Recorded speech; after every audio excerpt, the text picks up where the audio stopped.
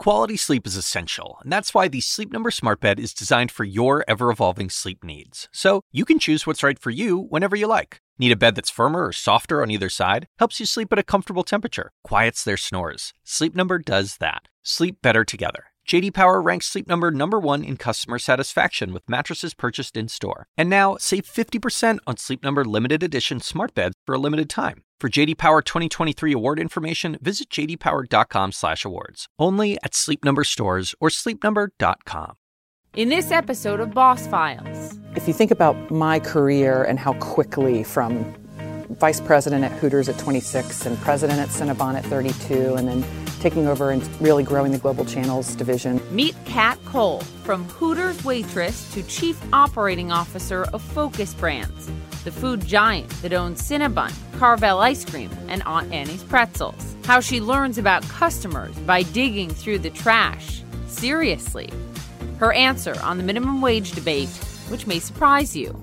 And her most important and meaningful chapter yet. She's about to become a mother.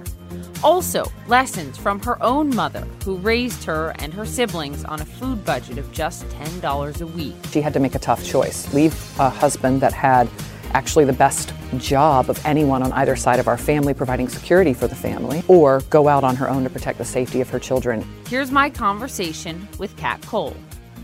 Kat Cole, thank you for being here. My pleasure. Thanks for having me. Mom to be in just a few weeks. Congratulations. Thank you. So excited. And a huge promotion. Yes. It all comes at once. It's all at once. No stress, no pressure. Let's talk about the new role, Chief Operating Officer, President of North America for Focus Brands. Wow. So fast. Yes. What a rise, and a huge rise from the beginning of your career as a waitress at Hooters when you were in college, working towards your degree. You've talked a lot about, and I find it fascinating, the skills learned there, doing that job, help you immensely where you are now as one of the big bosses. Why? You know, I think part of it is just the service industry. You're so, as a waitress, you're so close to the customer. So if you do something wrong, you'd immediately see the outcome. There's no tip. You immediately are punished for poor service. So there's not a big gap between the behavior and the consumer outcome. And I think that it's certainly for me, it trained a muscle to be very clear that whatever happens that is closest to the user, the consumer, whatever that is literally the driver for the business. And I don't allow myself to get disillusioned that what is happening at an office or somewhere much more distant from where the employee is working with the customer is more impactful or even close to what's happening on the front lines. Or in the corner office, which you are increasingly in now in your role. After your time working at Hooters as a waitress, you took, I believe, a 50% pay cut to go into the corporate side of it. I did. A lot of people would be surprised to hear that. Yeah, I did. You know, when you're a waitress, you can pick up shifts. Somebody always wants to go home. So I was working literally almost every hour I wasn't either sleeping or in class. And because of that, I was a pretty high earning waitress. But then when I took a corporate gig and you're living off of a salaried paycheck, I think I was making 40-something thousand as a Hooters girl, working literally, 60, 70 hours a week. And when I took my first corporate job, my base pay was $21,000 and no longer able to just pick up a couple of cash paying shifts. So it was quite a lesson in money management.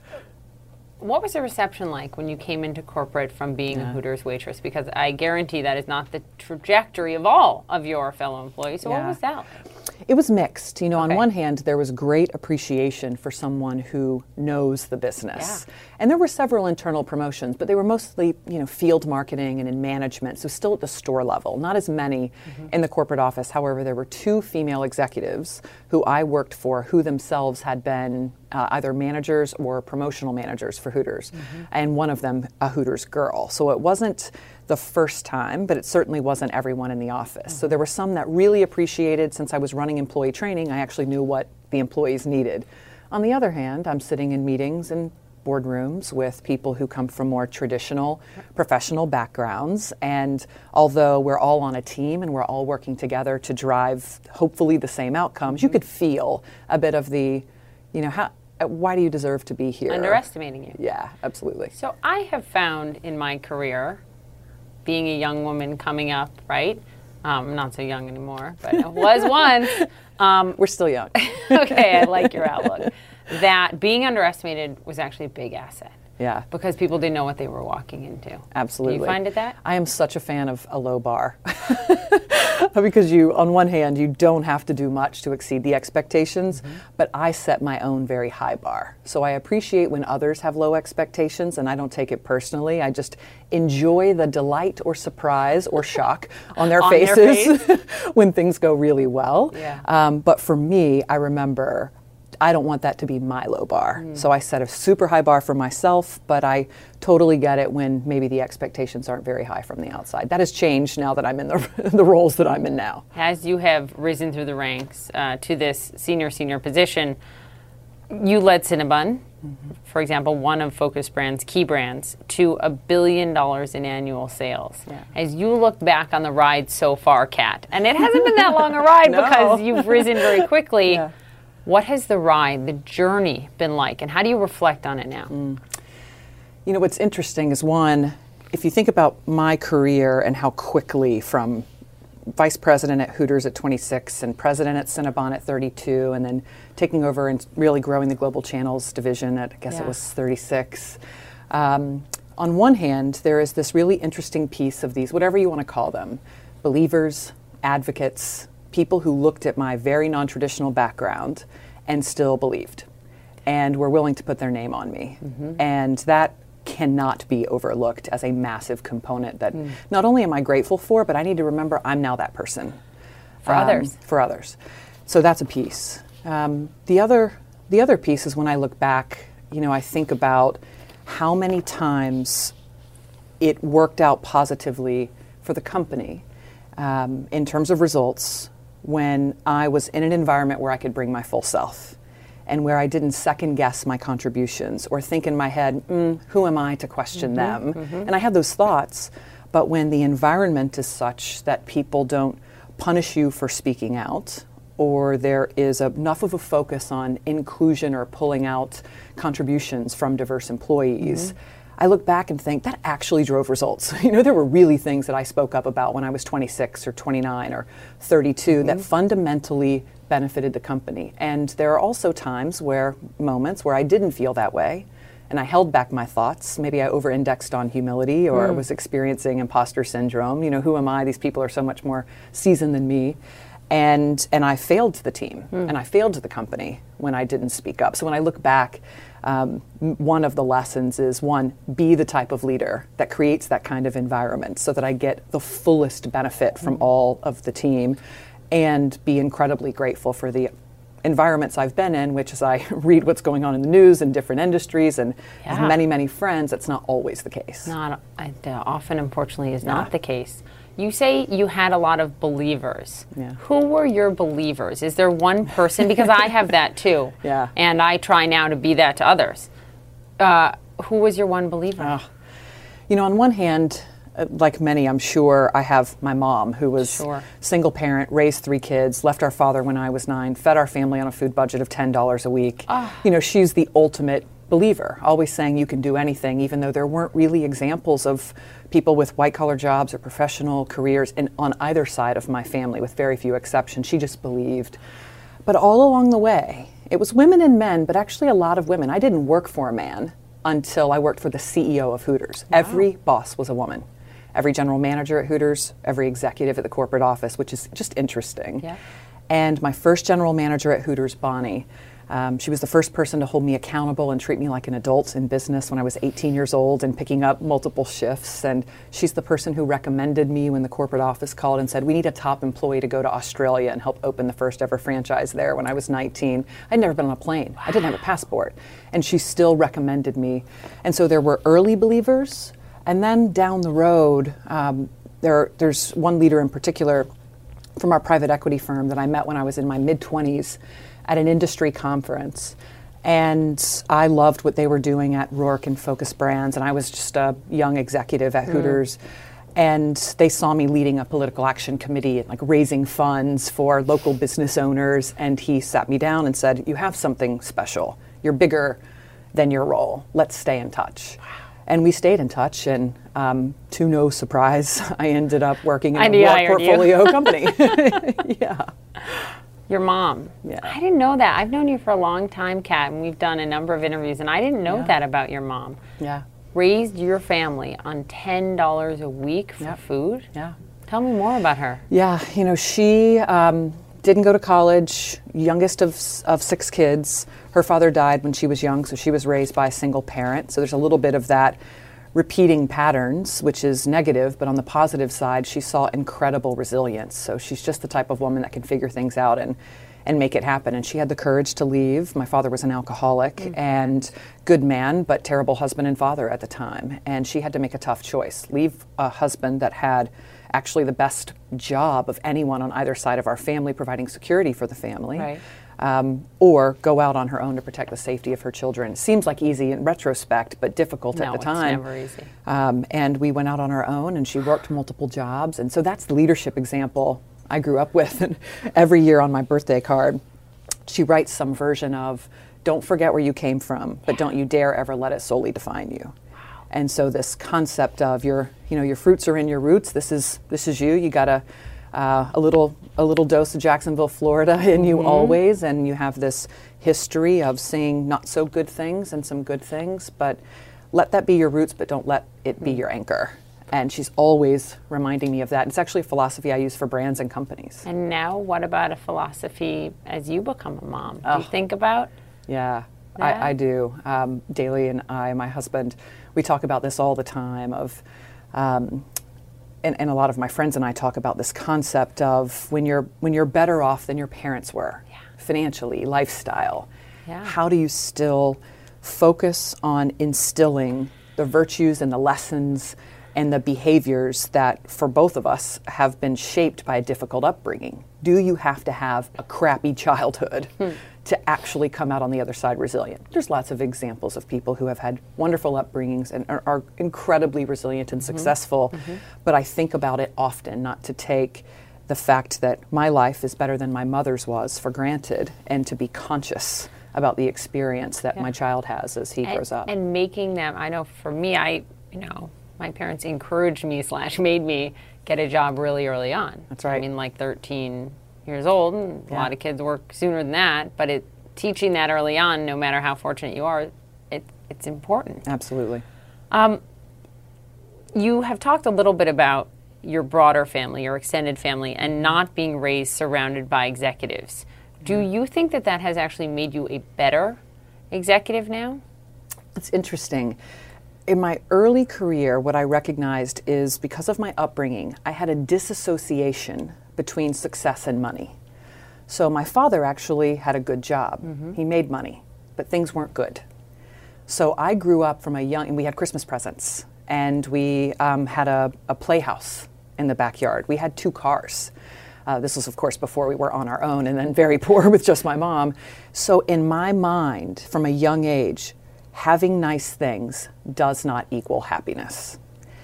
And because of that disassociation between material things and happiness, I didn't have money or title or job as an aspiration. I actually almost mentally and emotionally separated from it. All I wanted to do was learn, and all I wanted to do was be somewhere different tomorrow than I am today, which is not always the most productive philosophy. Just because you're moving doesn't mean you're moving in the right direction.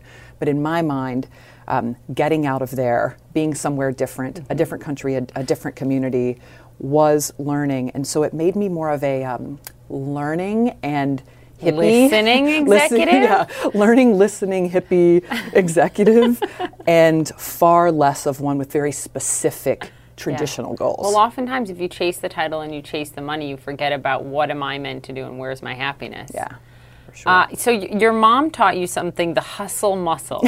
What is the hustle muscle, Kat? So it's this little hashtag that I coined, hashtag hustle muscle. And I was doing some speeches in my mid-20s and talking about the story where I said yes to going to Australia before I ever had been on a plane or had a passport. And small detail. A small detail. And as I moved up in business and started investing in entrepreneurs and advising startups, I realized that I heard a lot of people starting to glamorize entrepreneurship and say yes before you're ready.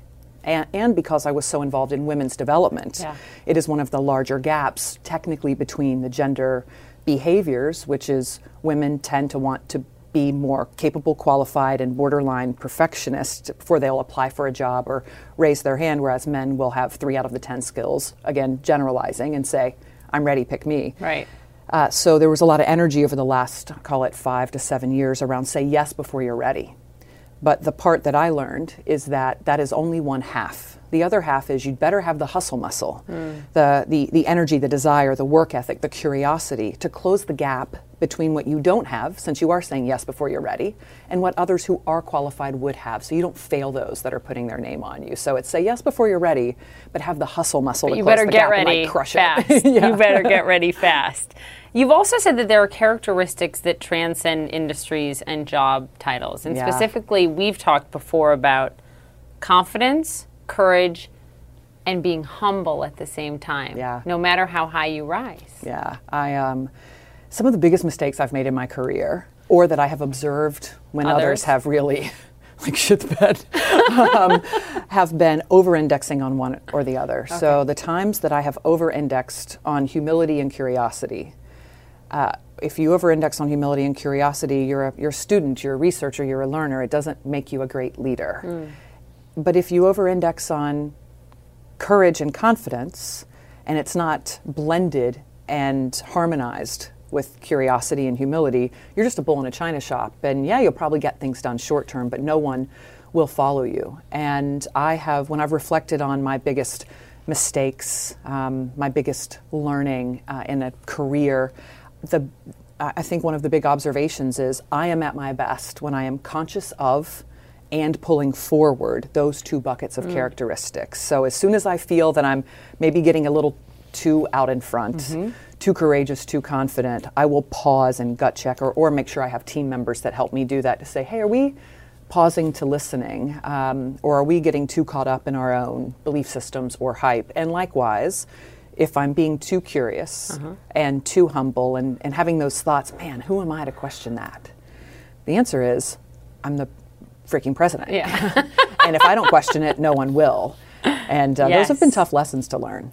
Have you ever over-indexed on one of those and had it actually cost you? Because it sounds like you've caught yourself, but have you actually had it cost you, made a pretty big error or mistake? When I first became president of Cinnabon, it was my first president gig, 32 years old, had been at Hooters for 15 years. Now I'm in a new company, new industry, and the number 1 seat.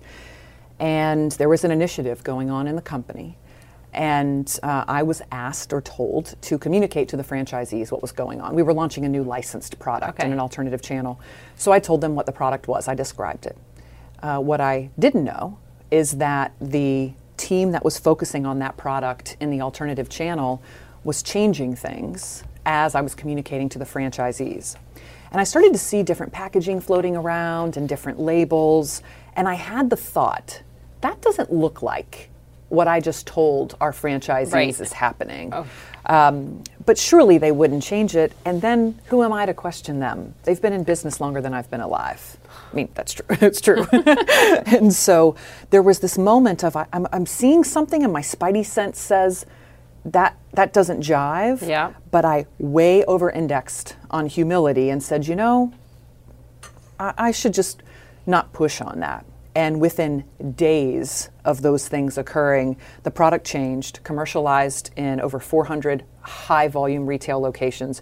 It was completely different than what I told our franchisees. It looked like I had lied, created a bait and switch just to get them comfortable with what it was. Wow, and they were stunned and they felt betrayed. They literally called and said, you lied.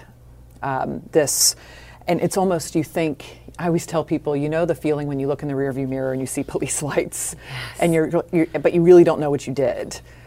I had that feeling when the founder of Cinnabon sent me an email with 3 letters and font size 90, Whiskey Tango Foxtrot. Oh my question mark, question mark, question mark. And I thought, he's such a gentle man, it's not his style. And I thought, what happened? And I get on the phone with him and he describes it. And all of a sudden, little puzzle pieces start coming together in my mind. And I followed up with them, and it was so difficult. All the franchisees flew in.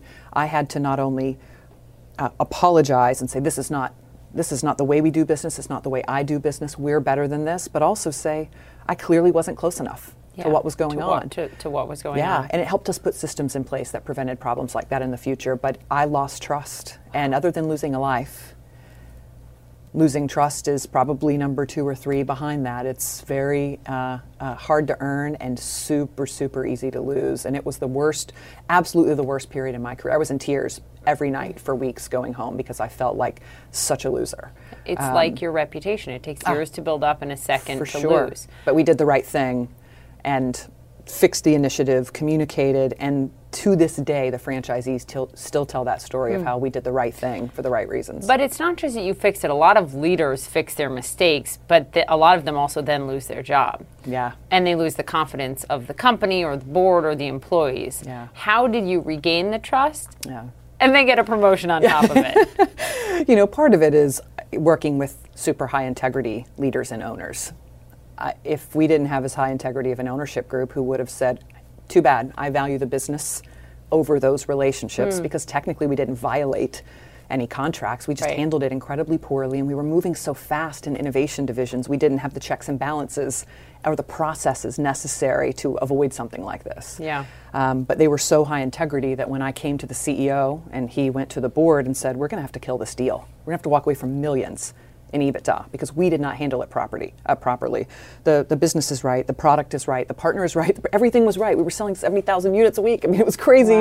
Wow. And they said, we support you because we realize in franchising, the relationship is everything. Doesn't matter if we didn't violate a contract. Yeah. And what I said to the CEO is, if I am expected to move this business forward, it will be 10 times harder to move the tiniest bit of innovation if we don't handle this the right way. It was very clearly a culture-defining moment. And so a high-integrity CEO, a high-integrity ownership group was a big part of that. And the other piece was I didn't wallow in it. We fixed it, we improved systems, but then we actually grew that division of the business, in large part because we had gained the trust of the franchisees. So what's the hot shot rule? I love the hot shot rule. What is it? I heard a speaker once talking about being your own best self-coach, and that there are techniques to look at yourself and your environment with fresh eyes, that if more people employed, it would allow them to be more effective as human beings. And it resonated with me, and so I started playing this game, which was the hot shot rule. And every quarter, and now I do it every month, and my husband and I do our own version of it with each other personally. We have a monthly check-in, but quarterly at least, I will sit quietly, 20 minutes, 15 minutes, sometimes longer, and ask myself, if a hotshot took over my position today, any of us can define what a hotshot would be for our roles. Someone with complete badassery in our section of life or whatever it is. And if they were to take over my seat today, I can't send thank you notes, I can't clean up my desk, my emails, my calendar. What is one thing, only one thing, because the world's hard enough, don't need to beat myself up. What is one thing that person would do if they had my seat and look at and say, that's unacceptable, I'm fixing it immediately? And the funny thing is, we've all been that hotshot. We've all been the person taking over from someone else and seen something that was previously considered acceptable that we immediately improved. And the question is, why would that have to be an external hotshot? Why can't that be me? And so I play the game, do the analysis, and I immediately take action. I mean, within minutes or hours. I book the flight, I make the phone call, I hire the employee, I fire the employee, whatever it is. There's something that I have decided an outsider would clearly see that because of my own progress, I'm blind to. And I remember, how often do you do this? Well, monthly now. I do it with my husband, and I have monthly check-ins where we literally say, what is one thing that a badass, if they took over this seat as your wife, would do differently to be more effective? That might mean doing more of something, stop, start, continue. But if for work, I'll do it at least quarterly. And then I tell my team, I did the hotshot rule. Here's the one thing I came up with that I think if some awesome human had this job, they would immediately do better than I'm doing right now. And I'm going to change it. And so, one, it's extreme vulnerability. Two, I think it models behavior that says it's okay to keep getting better. I remember when I was a Hooters girl and I became a trainer, and all of a sudden I'm teaching people the rules. But of course I wasn't following all the rules as a waitress myself. But when I was in a position to teach, now I'm, do as I say. Sure. And I remember one of the fellow employees saying, you're telling her to call it, clean the bottles or clean the tables that way. You didn't always do it that way. I'm like, you're right. And now I'm in a position where I have to teach. And you're right. I didn't do it well. I'm going to do it better myself now. So not getting trapped by people's perceptions of the fact that you weren't previously doing something to a certain level doesn't mean you can't start now. And you got to give yourself the permission and forget everybody else who gives you a hard time. It's a rule that could benefit us all so much. And sometimes it's scary to look inside and scary to be that honest with yourself about your failures, but you will be so much better for it. Yeah. Right, I'm doing that this weekend. I'm scared though. True that you used to sit in bathroom stalls at work and listen to colleagues' conversations about work? True. Yes. Why? Super true. Way true. So it was mostly when I would teach workshops. And so I'm the leader, I'm the trainer. Yeah. And I think part of it was because I just wanted to know the truth without judgment. Were they learning? Did they like the format? Was there anyone or anything that was distracting them from the content or the experience? And so it was my early example of being so dedicated to curiosity and the truth that I was willing to just sit on the toilet longer than I needed to be in there so I could hear people chatting. Now I only got the female perspective, obviously. Did you hide your feet and all of it? No, I just sat like I was, needed to be in there for a minute longer.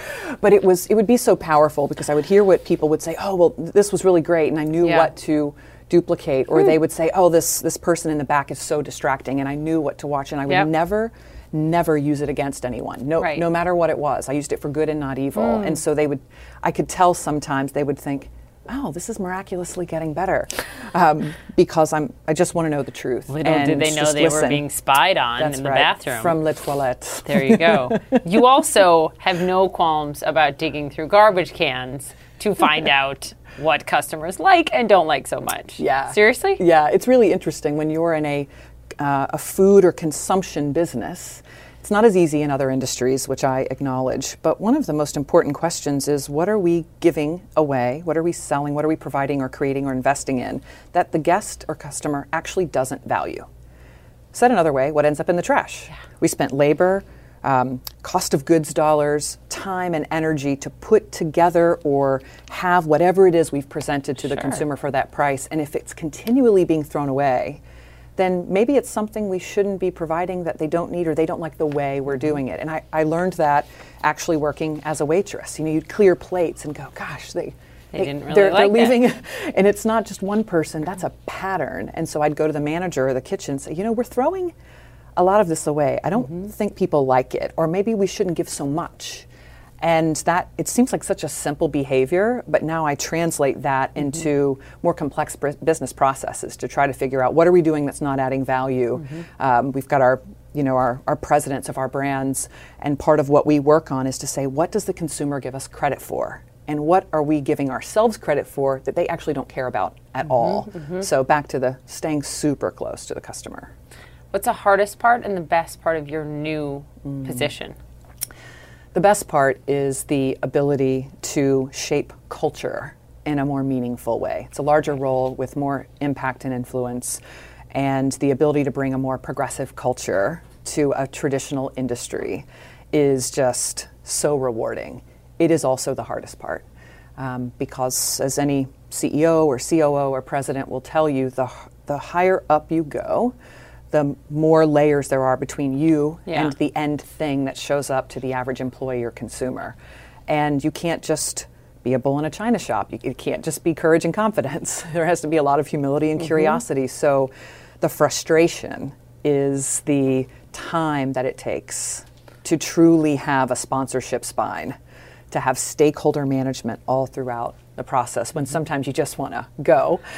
But the reality is you not only need that for change or innovation to be sticky, but you also need the learning to shape what it is you believe is the right thing. What ends up happening at the end of a process is rarely, if ever, what I think it will be at the beginning as a vision.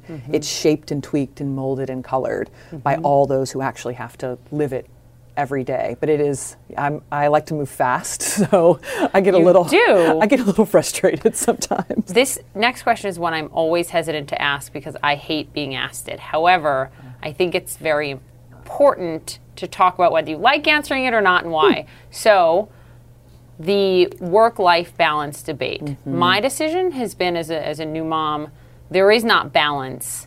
It's a melding. Some days I am great at both. Most days I'm meh at both. And some days I'm really bad at home or really bad at my job or vice versa, and that's just my life. For you, where do you fall on that debate, and where's your head at right now? Yeah, I mean, we'll see, right? Once the baby's here and real, I'm prepared for the unexpected. But where I've always been is I believe in first gut checking with your values. It's a little bit of my hotshot rule, where what is most important to me?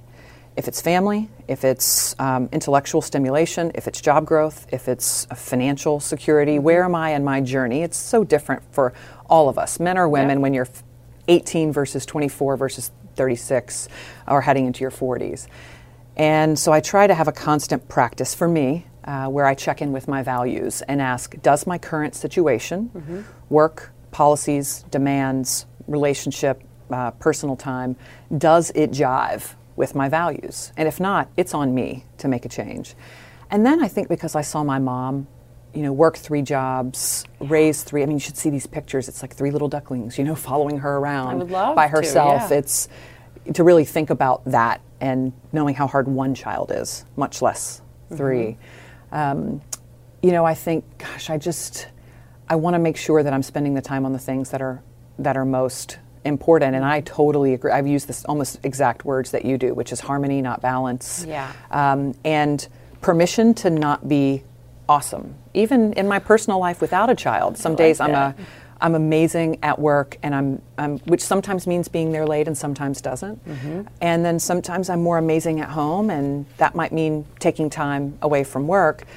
But I've also learned there are ways to have your priorities and values together where I could probably get more done at work faster if I keep those values in mind. You're going to be the most efficient person. I can't wait. You just don't even know how efficient you're going to be. So I'm all about harmony, not balance, and just not being too hard on yourself. Again, the world is so hard.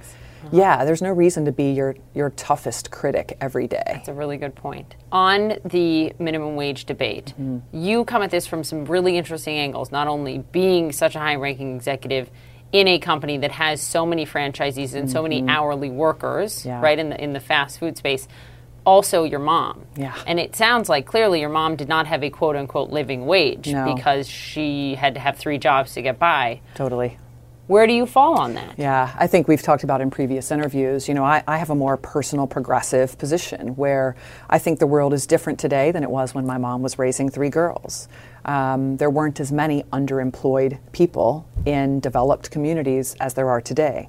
The income gap, the income disparity was not as severe as it is today. So whether or not living wage is the answer or some of the other solutions that have been thrown around, the layer I put on it is first that of care for our society. Healthy people, do no harm. Second, from a private sector perspective, if you pay more, you should get better people. There is a capitalist argument for higher wages, but it also means you have to be a better manager to get good work out of people you're paying more. And so I talk with our franchisees quite a bit about this. They're small business owners with food costs going up and down, healthcare expenses going up, competition radically growing because of lowered barriers to entry to starting your own business, which hurts top-line sales, and all of the technology and expenses that are increasing to just run a tiny little snack business. And so for them, they're saying, I'm going to go out of business. And so the conversation we're having is back to this: compromises you can be comfortable with in the name of progress. You're not going to get there tomorrow. You're not going to go from 9. It sounds like you're saying. And not just something constantly. Constant progress. And then monitoring what is the return on that. Right. The food debate, you've also been a very loud voice in all things in moderation. Everyone knows Cinnabons, for example, or on Annie's, you name it, are not calorie-free. We go into this fully aware. Here in New York, the calories are all posted for us. How have you wrestled with that? How do you want America to look at that? Because people can't necessarily see you right now, but you're in the ultimate shape. But you eat this stuff in moderation. In moderation. To the critics that say you shouldn't be able to sell something that big with that many calories, or you shouldn't be able to drink a soda that big or we're going to tax it, you say? I say, one, we are in a free market society, and so there is a market for indulgence. The question is, how is it done? Is it quality ingredients? Are those that are sort of providing more indulgence being honest about what they are? When I took over Cinnabon, I went on national television and said, do not eat it every day. Please don't eat it every day. But man, when you're in the rare mood to be bad, come to us. It's made with real sugar and real fat. That was risky. Yeah, it didn't feel like it because it's true.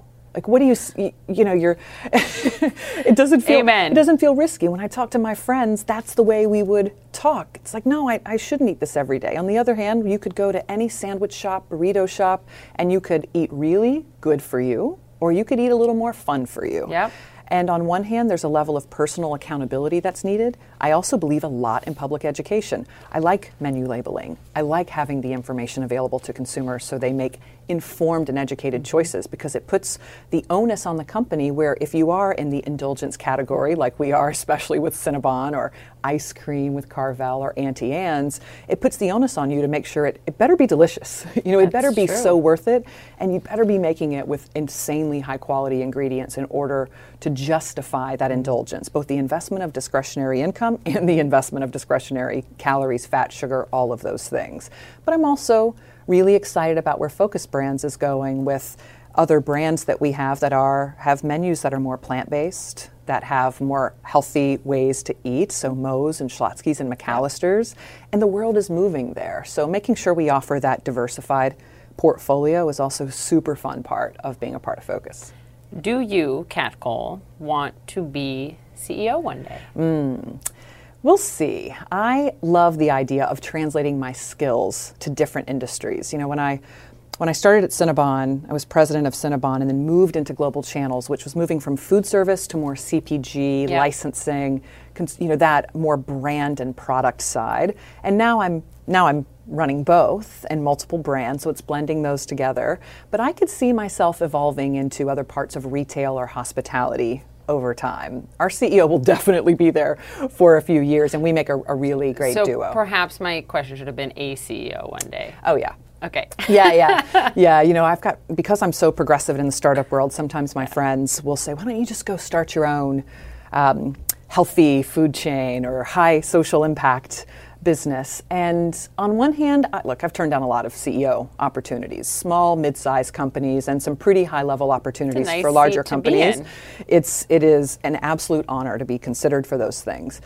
But when I see the impact that I can have in a large organization, right now, I feel that I am a bridge person. Where I'm a bridge, I'm a burner, I have my wedding ring tattooed, and love that. I had a one-night stand with my husband and then we got married. I'm a super hippie. So I'm this bridge person between these worlds, and I love both the opportunity and the responsibility to be in a setting that's more commercial. We've got these brands we've talked about, indulgent brands, franchise business, hourly workers.